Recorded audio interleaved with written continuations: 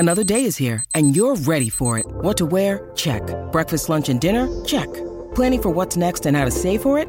That's where Bank of America can help. For your financial to-dos, Bank of America has experts ready to help get you closer to your goals. Get started at one of our local financial centers or 24/7 in our mobile banking app. Find a location near you at bankofamerica.com/talktous. What would you like the power to do? Mobile banking requires downloading the app and is only available for select devices. Message and data rates may apply. Bank of America N.A., member FDIC. Welcome to the New Books Network. Hello, everyone, and welcome back to The Academic Life, a podcast channel here on New Books Network.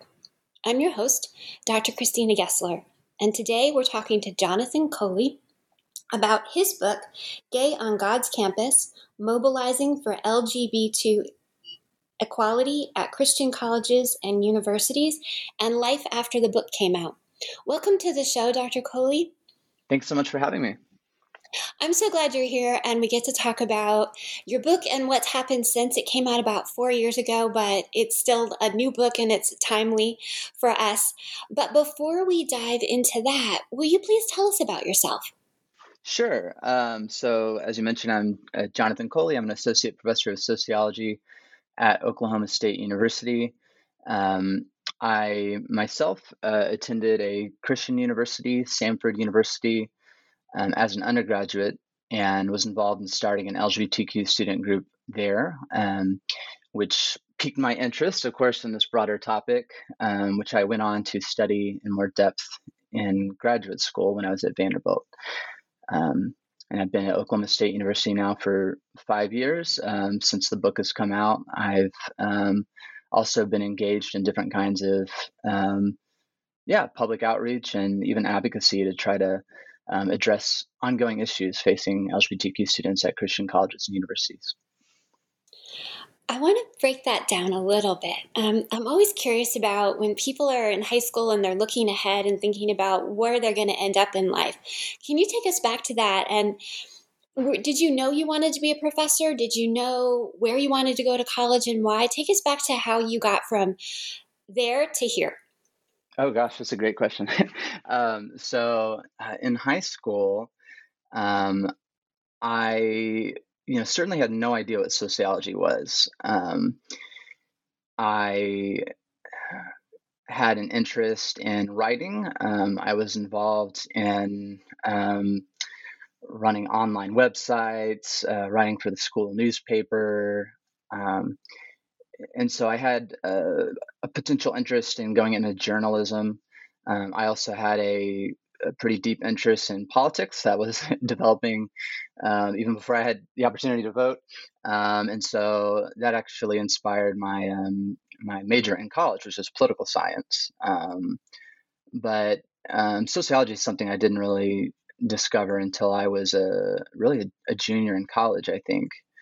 And honestly, I think what made me want to be a professor is that when I was at Samford, starting an LGBTQ student group there, my sociology professors are the ones who very bravely agreed to be advisors to the organization, and really stuck their neck out. One of them was not tenured at the university, and very easily could have risked her promotion and tenure by being an advisor to the organization. But just really the example that my sociology professors set by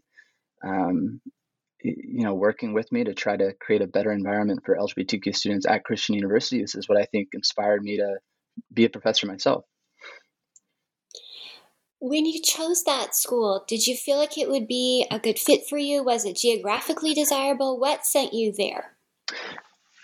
I had been in Christian schooling my entire life. So in elementary, middle, and high school, I went to a high school called Evangelical Christian School in Memphis, Tennessee. And when I was looking at colleges and universities, my parents were certainly encouraging me to continue on in Christian education. My brother had, my brother's 4 years older than me, and he actually also attended Samford University, where I went for undergrad. He seemed to really enjoy it. It was a beautiful campus. It was not too close to home. It was 4 hours away from home, but not too far away from home either, where I could still get home occasionally. So it checked a number of boxes, I guess, for me,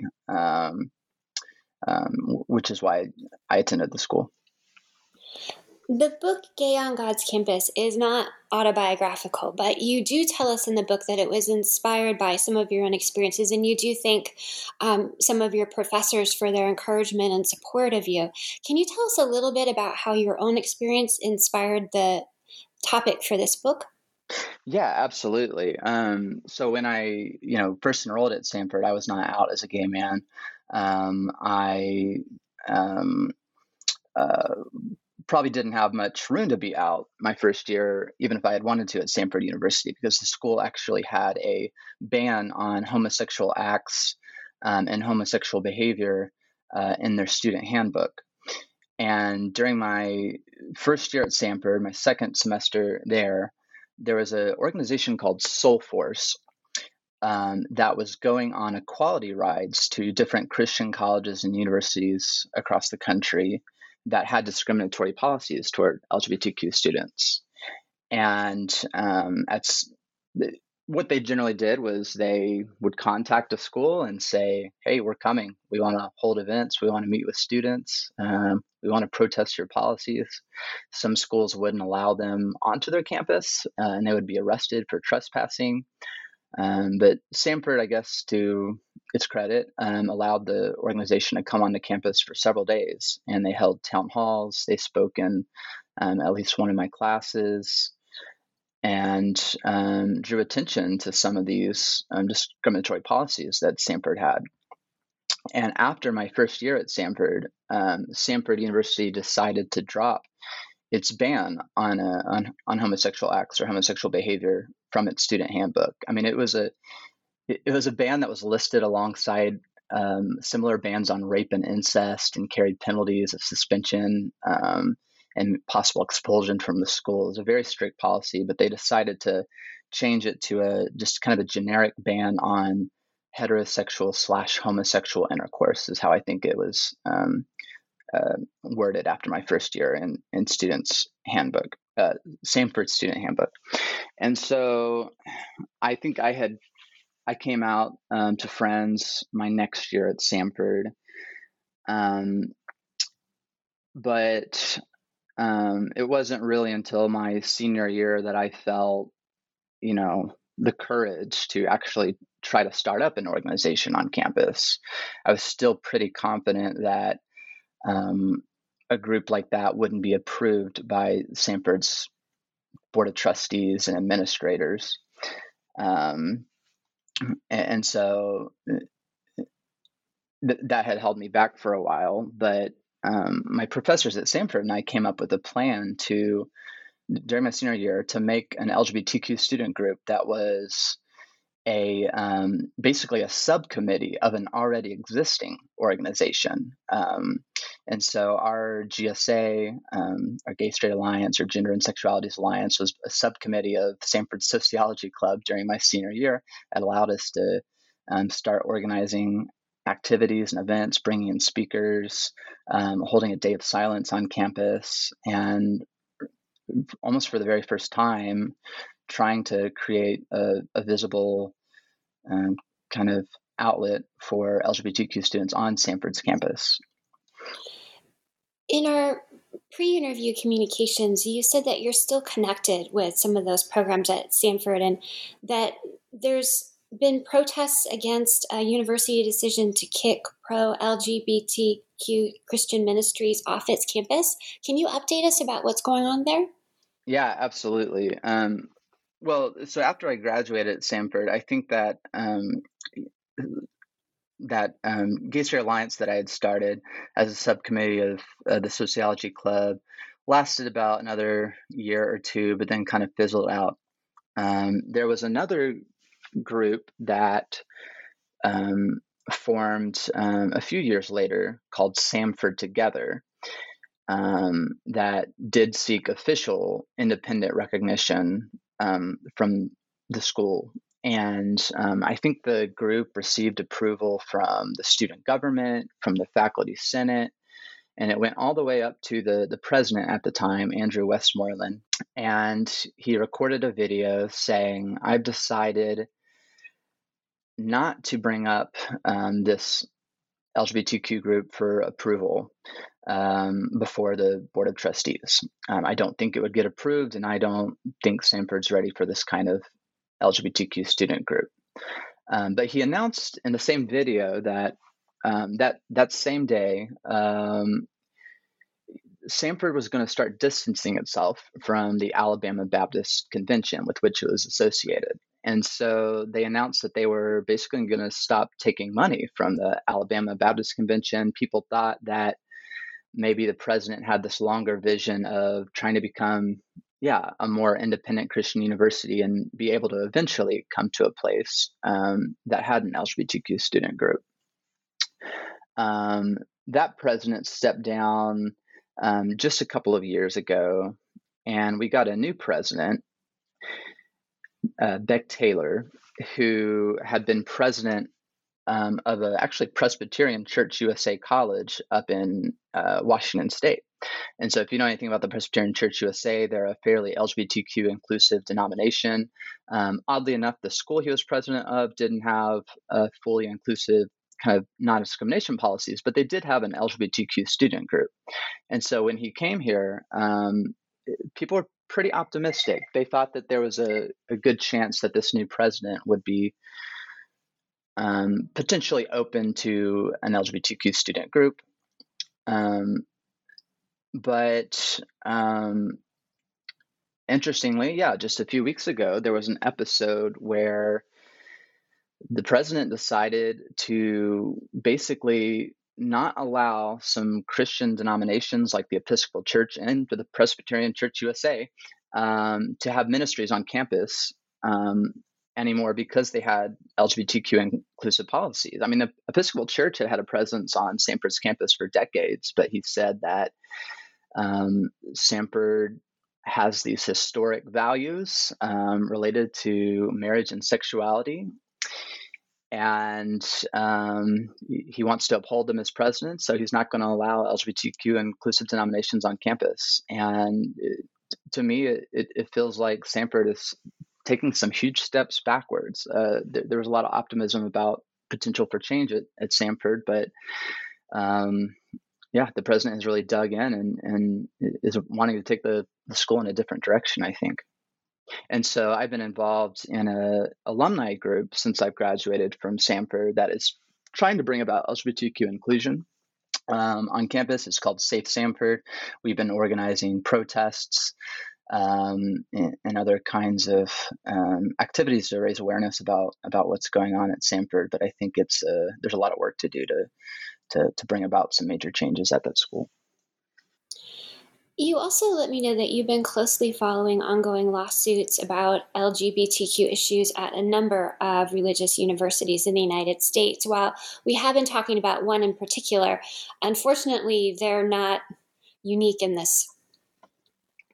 Yeah, absolutely. So there's a organization called the Religious Exemptions Accountability Project that has filed a federal lawsuit against the U.S. Department of Education. And basically what they're trying to do is say that, so right now the U.S. Department of Education allows discriminatory Christian colleges and universities to receive federal student loan money despite their discriminatory policies. They give discriminatory schools waivers from Title IX policies that would otherwise prohibit schools from discriminating against LGBTQ students. And what they're trying to do is say that if Christian colleges and universities are being subsidized by the federal government and receiving a lot of loan money, then they should not be able to discriminate. If they want to discriminate, that's okay, but they should not be receiving any government support. They're actually building on precedent. A few decades ago, the U.S. Supreme Court told Bob Jones University that as long as it was receiving student loan money, federal money, it should not be able to discriminate against students of color. Because Bob Jones at the time had said its Christian values led it to discriminate against Black students in particular. But the Supreme court said that they could no longer do that, and so they're trying to challenge the U.S. Department of Education to implement the same policies with regard to schools that discriminate against LGBTQ students. And I'm actually an expert witness for that lawsuit. So I wrote some expert testimony for an initial preliminary injunction hearing in Oregon last year, and they're still awaiting the outcome of that kind of initial hearing. But it's a lawsuit that I'm certainly happy to support in the form of providing my expert testimony. You talked about how the school that you went to and the program that you'd founded there, things have sort of fallen apart. They've taken steps backwards. Are you seeing that repeated on other campuses? Well, that's an interesting question. About 10 years ago in 2013, I put together a database of all Christian colleges and universities in the United States. There's nearly 700. And I went to every school's website, dug into their student handbooks, dug into their policy statements, and recorded information about which ones had LGBTQ student groups, which ones had non-discrimination policies inclusive of sexual orientation and gender identity, and then which ones had these discriminatory policies, often these bans on homosexual acts and homosexual behavior. And back in 2013, I found that 55% of schools had non-discrimination statements inclusive of sexual orientation, 45% had LGBTQ student groups, but nearly a third, 31%, had these student handbook bans on homosexual acts and homosexual behavior. Also, only 10% at the time had non-discrimination policies inclusive of gender identity and gender expression.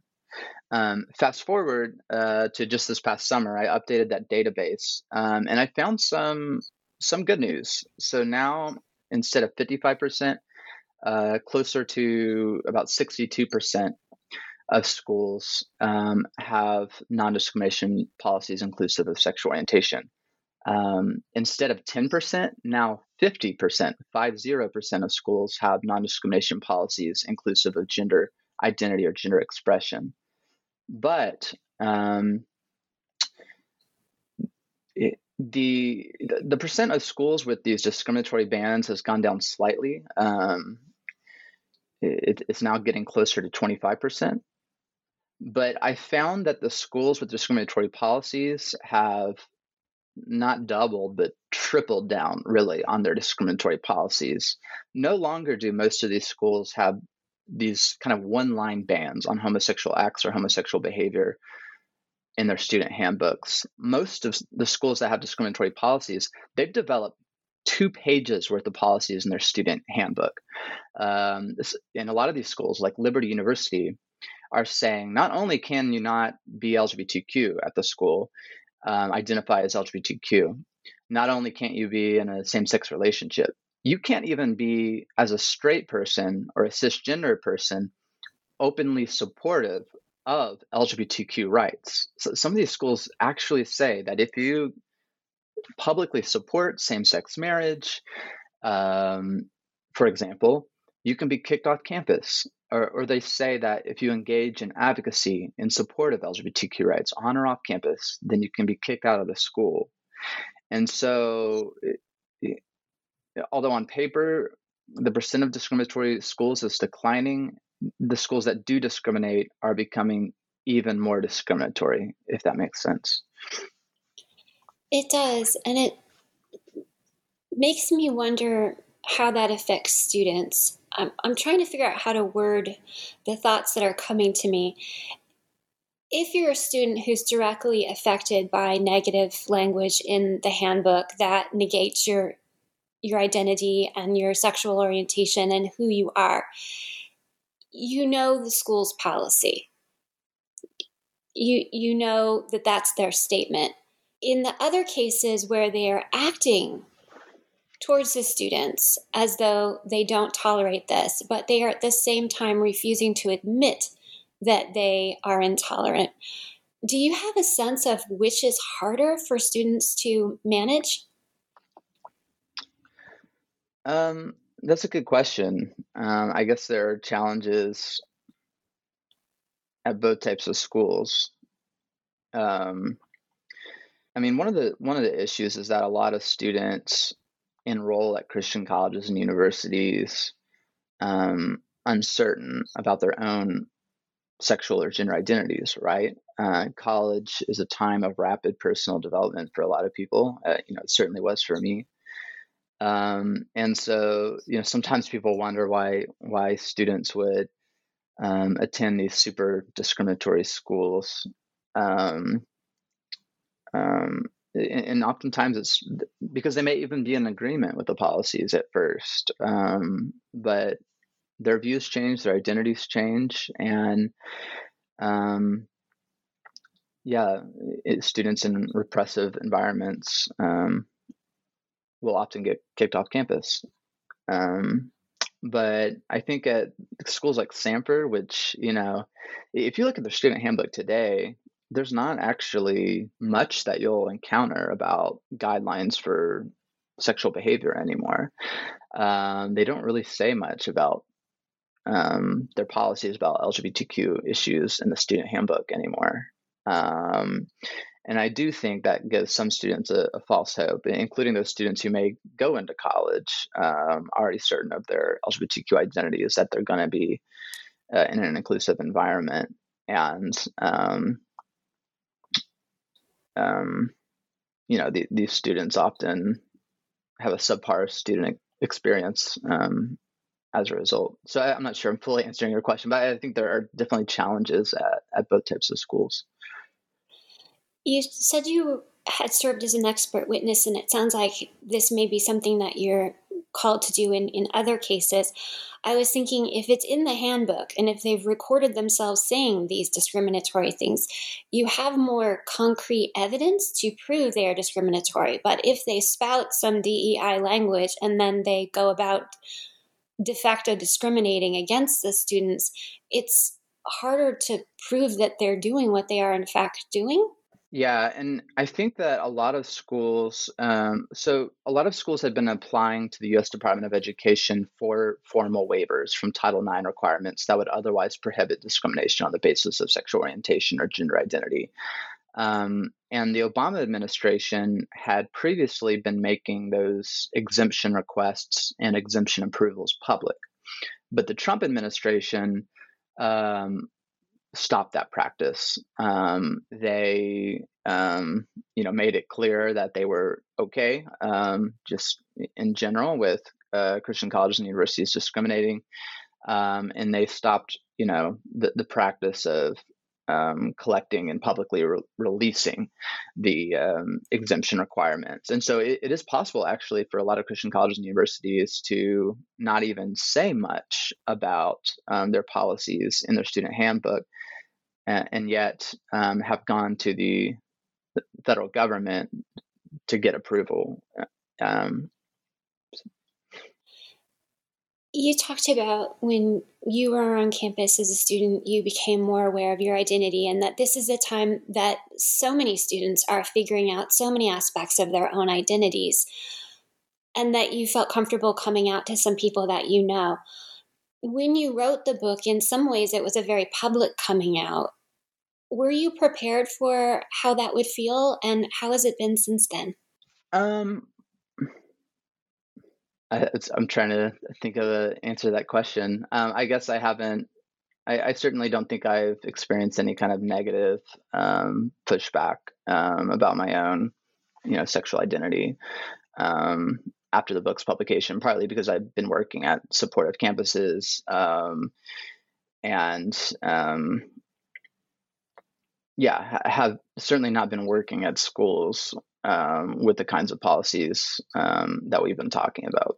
So for me, it's been a very positive experience. And, I feel really fortunate to be in the position I'm in of having a now tenure job at a university. And I'm happy to, take any potential pushback if it means I'm contributing to, the potential changes at these Christian colleges and universities. When you wrote the book, you needed to go to different campuses. You brought your tape recorder. You interviewed students. Can you talk about that process of gaining students' trust and building conversations that would help you have the information you needed to write your book? Yeah. I think since I had myself been involved in starting an LGBTQ student group at Stanford University and was able to tell the students I was meeting about that experience, I, I think I was able to, gain a lot of their trust pretty early on. And so I had a pretty high response rate when I would send student leaders requests to participate in the books or the dissertations interviews at the time. What's actually more interesting is that sometimes I think I probably overstepped by, at the beginning of interviews or when I was doing initial outreach, would try to emphasize how I had been involved in LGBTQ advocacy at a Christian college or university. Because I actually ended up meeting some students who were involved in LGBTQ student groups, who were often leaders of LGBTQ student groups, who actually had pretty different views than I did on LGBTQ rights, who sometimes were pretty uncertain still about the morality of same-sex relationships, were uncertain about, even if they were attracted to someone of the same sex, whether they'd ever want to be in a same-sex relationship. And so I actually kind of learned to just emphasize it at the very least in my initial conversations with students that I was interested in talking with them, no matter what kinds of views they had or what angle they were approaching LGBTQ issues at, if that makes sense. It does. And you tell us that some of the students that you interviewed had actually come to college with a very anti-LGBTQ rights feelings, that they had been raised in it. That is what they felt their church had taught them. That's just their worldview. And it wasn't until they spent some time at college that they began to question why they were against this, and they surprised themselves. Can you talk about that sort of transformation that they went through and how that surprised them, that they started in one place and ended up in another? Yeah, I mean, I met all sorts of people. Again, I met some people who were leaders of groups and of LGBTQ groups that were kind of dedicated to carving out safe spaces on campus for students to talk about their views on LGBTQ issues, their own hopes and dreams for marriage and building a family one day. Who again themselves were not fully supportive of LGBTQ rights, even when I talked to them. Those are pretty rare cases, but they did occur. What was a little more common is what you're talking about, where students initially came to campus being very either uncertain about their views on LGBTQ issues, or maybe even opposed to LGBTQ issues, but they had experiences where they came to realization that they themselves were LGBTQ, or they had roommates or had developed close friendships with people who were LGBTQ, and began kind of rethinking their previous opposition to LGBTQ rights. And some students would join the group because they were invited by their LGBTQ friends, and they just kind of wanted to hear more about LGBTQ issues. And joining an LGBTQ group often pushed them further along in their personal transformations to being full either allies of the LGBTQ community or help them come out as LGBTQ themselves. One thing that comes through to me in the book and some of the questions that you had for yourself as you wrote it is sort of, how do we approach the idea of activists, and what categories have we assumed they were in, and what have we lumped together as sort of a group identity for everyone who participates in a certain kind of activism? And you really ended up unpacking that with your research. So you had identified three different kinds of groups who participated in the LGBT groups that you studied. One you called politicized participants. The second group was religious participants, and the third was the LGBT participants. Can you talk about how you identified these three groups and why you want, when we look at activists, for us to have a more curious and broad approach to how we see the identities of the activists themselves? Sure. Yeah. When I began talking to students at Christian colleges and universities about why they joined LGBTQ groups, I often heard people emphasizing something about their own personal identity. Some students actually happen to be heterosexual and cisgender. I talked to quite a few students at these schools who are heterosexual or cisgender, but joined the groups because of some deeply held political beliefs that they had. And a lot of these students were people who were very passionate about social justice. They often were members of other social justice organizations on their campus. And it kind of felt natural for them to get involved in movements for social justice for LGBTQ people on their campus. And those are kind of the people we often think about when we think of who would join, LGBTQ activist groups. It's people who just identify strongly with social justice values and call themselves activists. But I also talked to people who said they joined the group, not because they were super passionate about social justice, not because they really had very strong political views at all, but just because they happen to be LGBTQ and they wanted to meet people like themselves on campus and be able to talk about issues they were going through in a safe space. So those are LGBTQ participants that I talked to who were actually kind of the majority of the participants in these activist groups. I think that can kind of challenge our maybe preconceptions we have about who joins activist groups. This finding that not everyone even has very strong political identities or political values. And then I talked to people who we kind of already been talking about who joined the group really because they were deeply religious and often deeply conservative and had questions about LGBTQ rights and the morality of same-sex relationships or transgender identities. And they just wanted to join a group where they could talk about what they were kind of struggling with, the questions they had about LGBTQ rights, and they kind of, in those cases, kind of stumbled into advocacy. But like you mentioned before, they kind of surprised themselves by undergoing a transformation and becoming activists on their campuses. And those also aren't the kind of people we normally think of when we think of activists.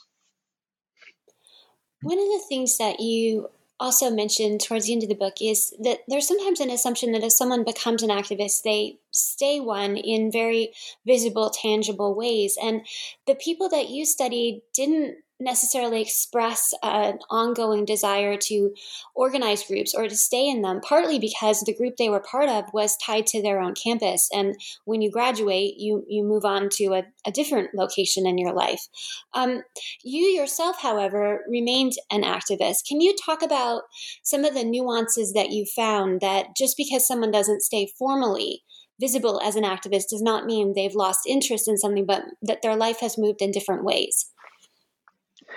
Yeah, well, part of what I'm trying to do in the book is to expand our notion about what it means to engage in activism. So, we just talked about how the people who join activist groups don't always fit our stereotypical notion of activists, but I found that the groups they joined were all committed to bringing about social change. And so, if what it means to be an activist group is you're in a group that is working towards social change, all of the LGBTQ groups I studied could be called activist groups, but only some looked like the social movement organizations that scholars in my subfield of social movement studies often talk about. Only some of the LGBTQ groups looked like groups that held protest rallies, sit-ins, and demonstrations on their campuses in an effort to bring about policy change. Instead, other LGBTQ groups on these campuses were bringing about social change through educational efforts. So they were holding movie showings or lectures on campus in an effort to educate the broader community about LGBTQ rights issues and change hearts and minds. Educational groups would, hold safe zone trainings to, just teach people about LGBTQ issues. And then other groups that I call activist groups, because I also think they bring about social change, are what I call in the book solidarity groups, or what people probably more commonly call affinity groups. And these are groups that are just trying to carve out a safe space on campus for people to meet each other and support each other in their life journeys, assist each other in their coming out processes, assist each other in speaking up when they hear negative things said about LGBTQ people. And I think that's also a group that is a type of group that's bringing about social change, because we know that so many people in our society have changed their views about LGBTQ issues just because of conversations they've been having with family members and friends, because a loved one had come out to them.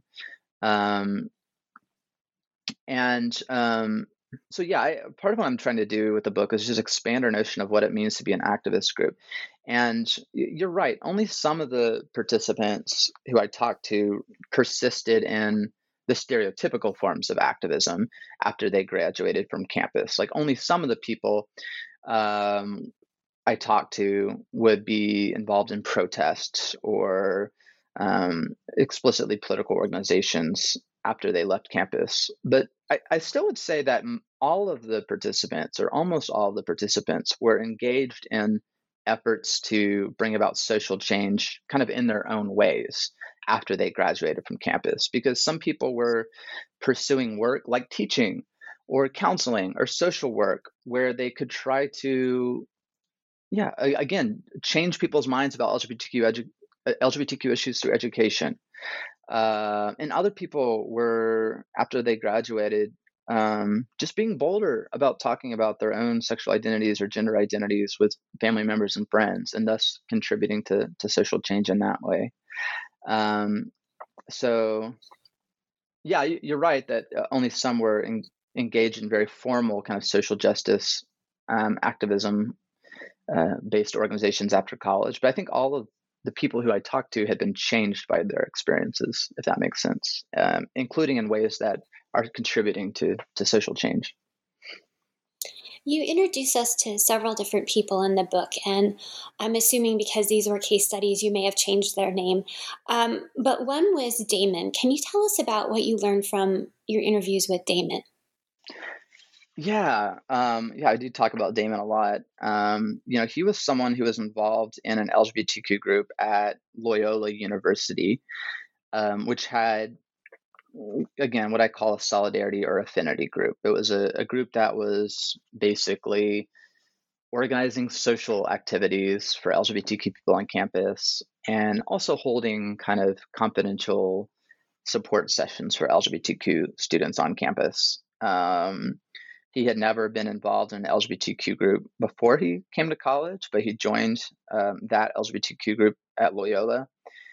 And he talks about just going through an enormous personal transformation when he joined the group. He talked about how when he went home, he started talking about LGBTQ issues around the dinner table with his family members. That's not something he would have done before. When he was in his dorm room, he would be watching TV shows with friends, and all of a sudden start long, deep conversations about queer theory, something he wouldn't have done before.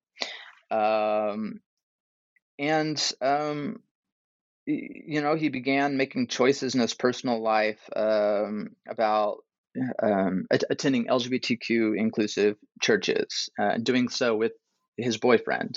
And so just being in the group, surrounded by other LGBTQ people, gaining kind of a personal confidence and talking about his own identity,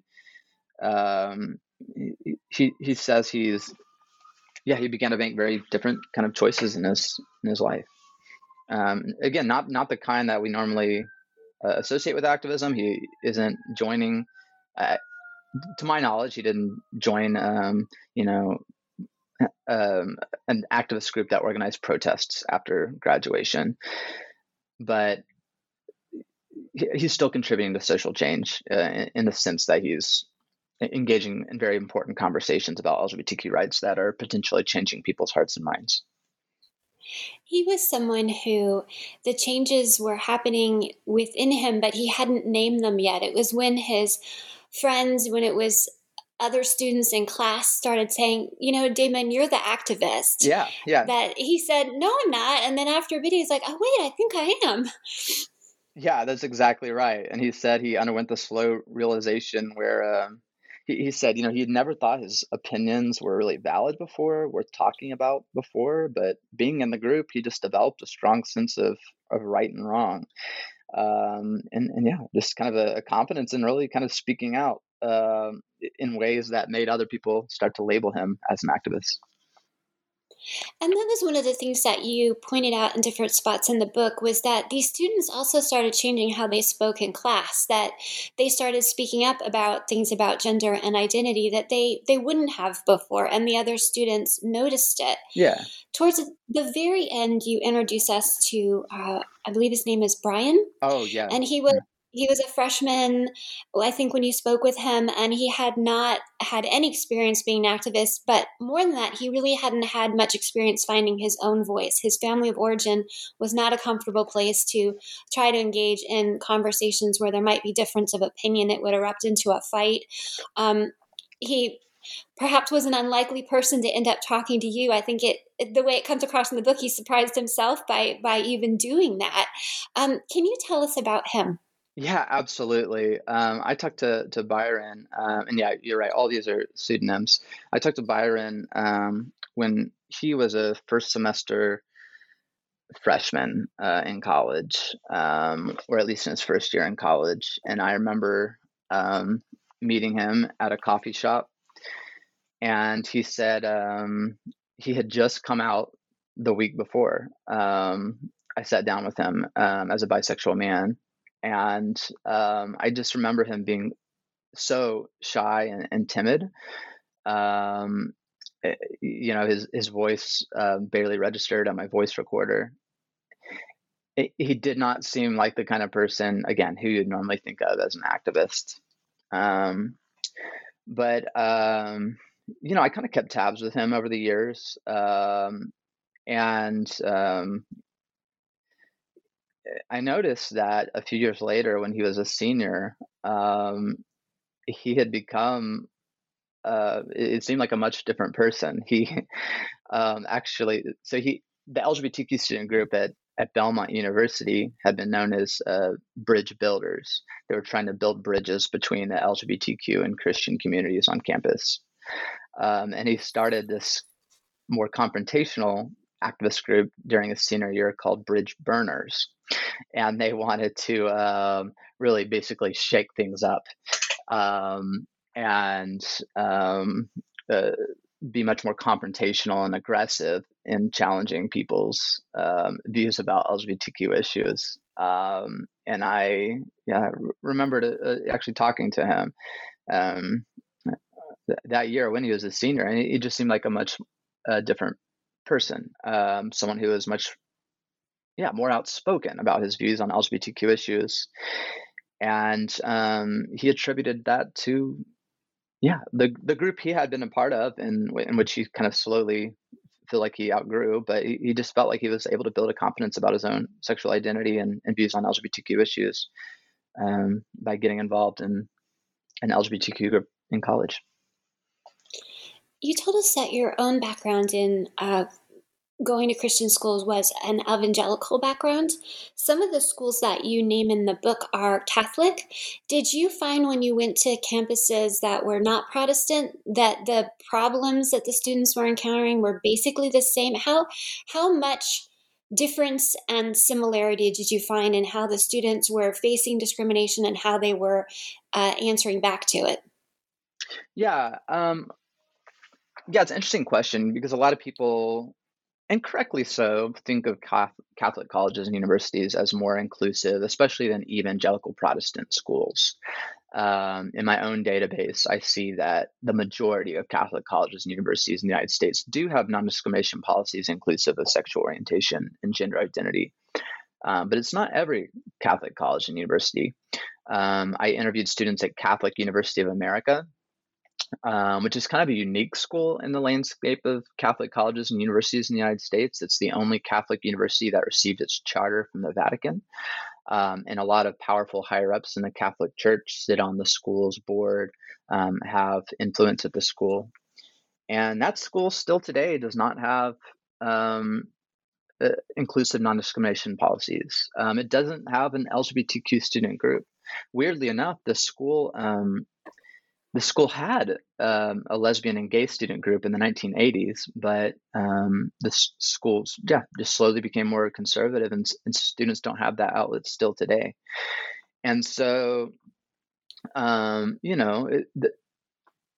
issues they face aren't exactly the same as at Protestant colleges and universities. There's a little more room within Roman Catholicism to, assert a gay identity or LGBTQ identity, especially if you say you're going to remain celibate. They make usually a much greater distinction between LGBTQ identities and then same-sex behavior, for example. But Catholic University of America otherwise, overall, just doesn't look that much different than places like Samford University where I went. But Loyola University Chicago is the other Catholic university I went to. It's a Jesuit school, and it is certainly the most progressive school that I studied. It has sexual orientation and gender identity in the non-discrimination statement. It has had an LGBTQ group since the 90s. It has a pretty vibrant LGBTQ community on campus. They have a drag show on campus. But one of the reasons I studied that school is to kind of challenge people's notions about, issues at supposedly progressive Catholic universities. I show, for example, that when the state of Illinois passed a law legalizing same-sex marriage, Loyola Chicago very quickly passed a policy saying that only Catholic weddings, which they defined as being between heterosexual people, could be held on campus. And, there were different issues students on campus faced, like the drag show that they did hold could not be in a public space. It had to be held in a private room that no one could just kind of stumble upon if they weren't purposely going there. There were just different kinds of issues that even students at the supposedly progressive place faced and continue to face, I think, still today. You mentioned that you began this study as part of your dissertation. Is that correct? Yeah, that's right. And then you later turned it into a book and published it. Over that time period, did you see backslide on any of the schools? And how long, I guess, was the time period from dissertation to book? And were there backsliding that you saw happening in rights on campus, just even in that period of time?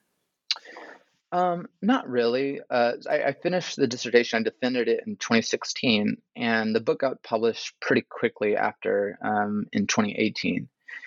And for the most part, things had gotten better at most campuses since I, gathered data.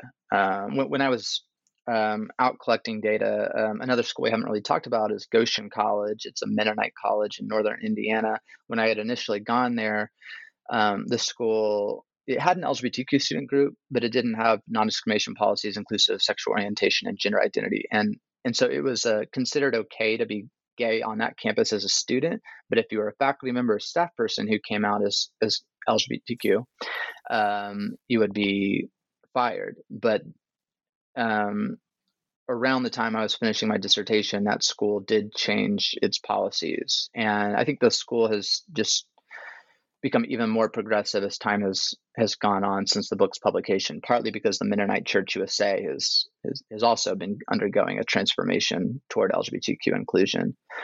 Belmont University, I think, has kind of continued to evolve with regard to LGBTQ rights. That's a Baptist university. I studied for the book, Baptist University in Nashville.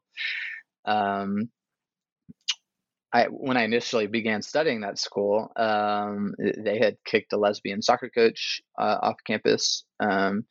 They weren't allowing an LGBTQ student group. They didn't have inclusive policies. But by the time I published the book, they had adopted a non-discrimination policy, at least inclusive of sexual orientation. They had approved an LGBTQ student group. And I think, in the years that have passed, they've even done things like they now provide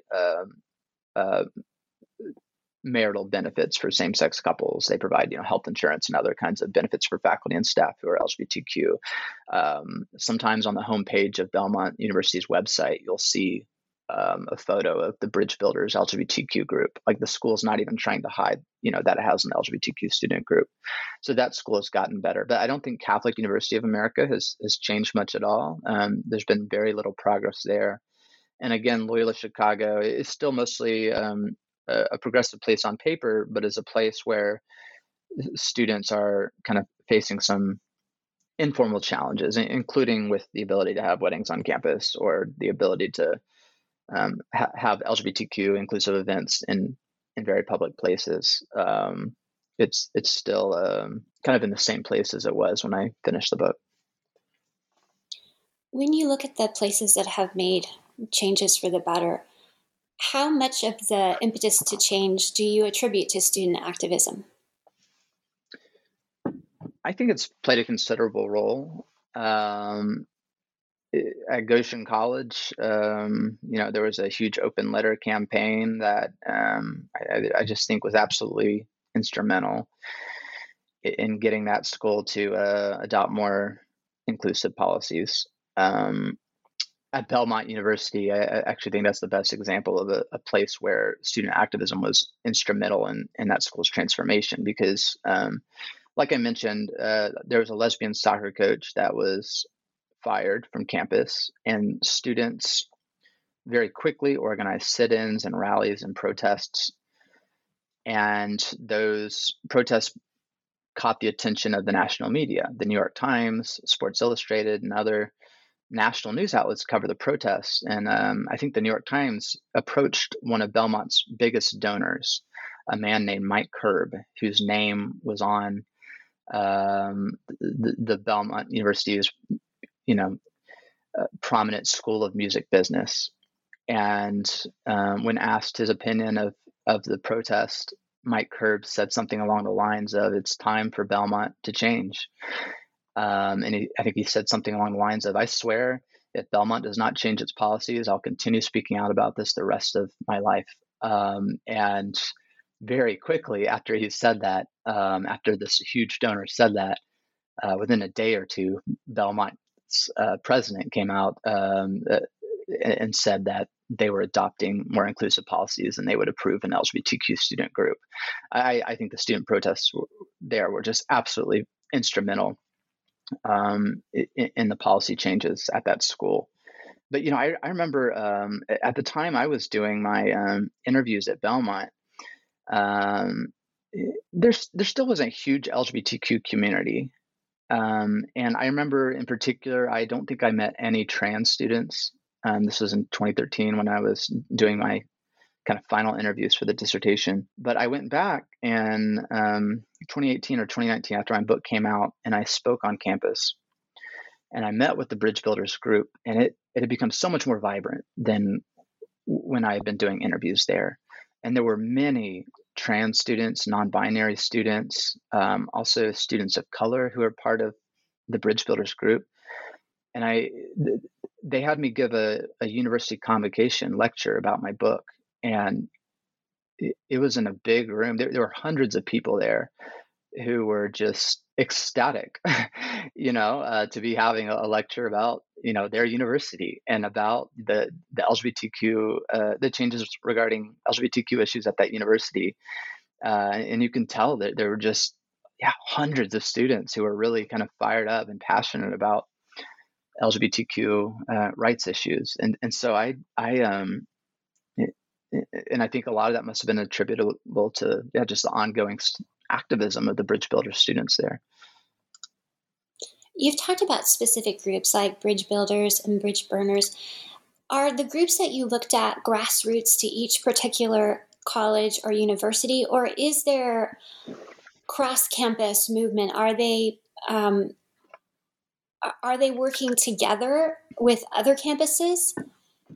It's some of both. All the groups I wrote about are specific to their campus. The majority of Christian colleges nationwide now, I would say, have either official LGBTQ student groups, about 47% have official LGBTQ student groups, or unofficial LGBTQ student groups. There are certainly many schools, like at Samford, that don't have official groups yet, but have unofficial LGBTQ groups organizing on campus.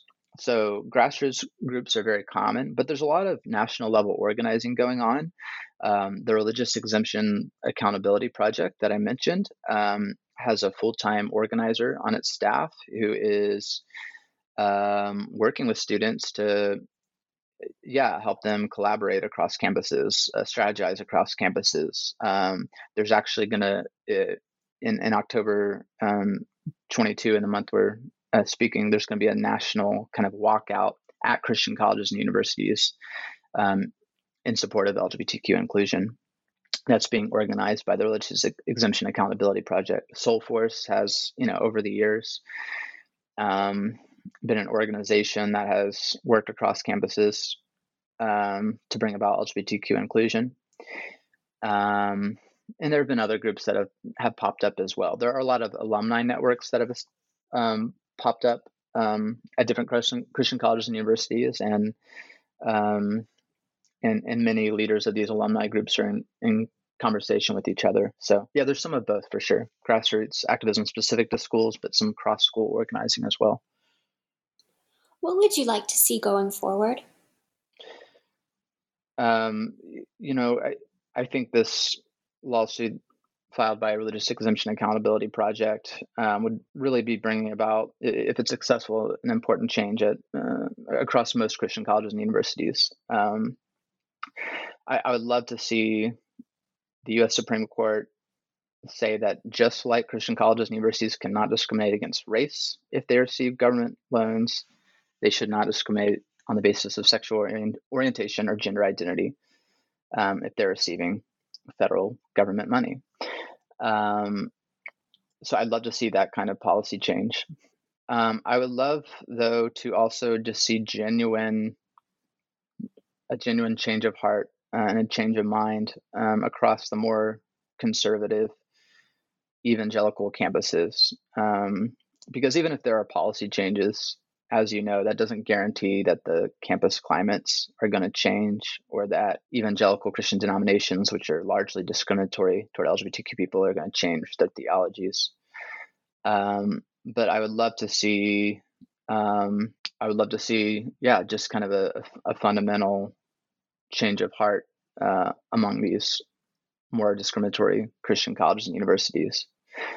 I've also been involved lately in collecting data on Christian colleges and universities' historic discriminatory policies towards students of color.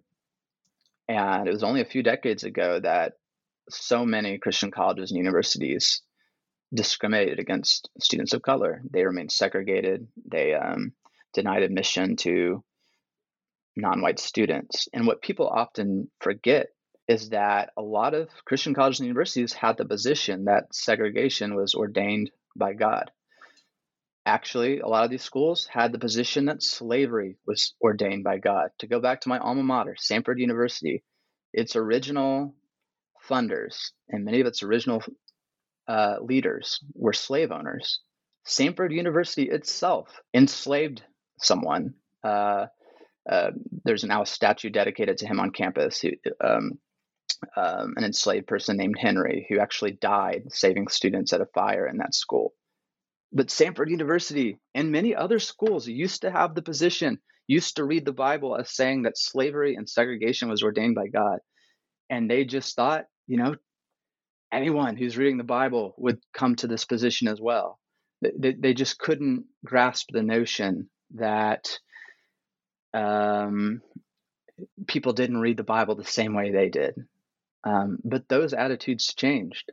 those policies changed. And I just don't think it's out of the question that similar changes could happen across evangelical Christian denominations as they continue to grapple with questions about LGBTQ identity and LGBTQ rights.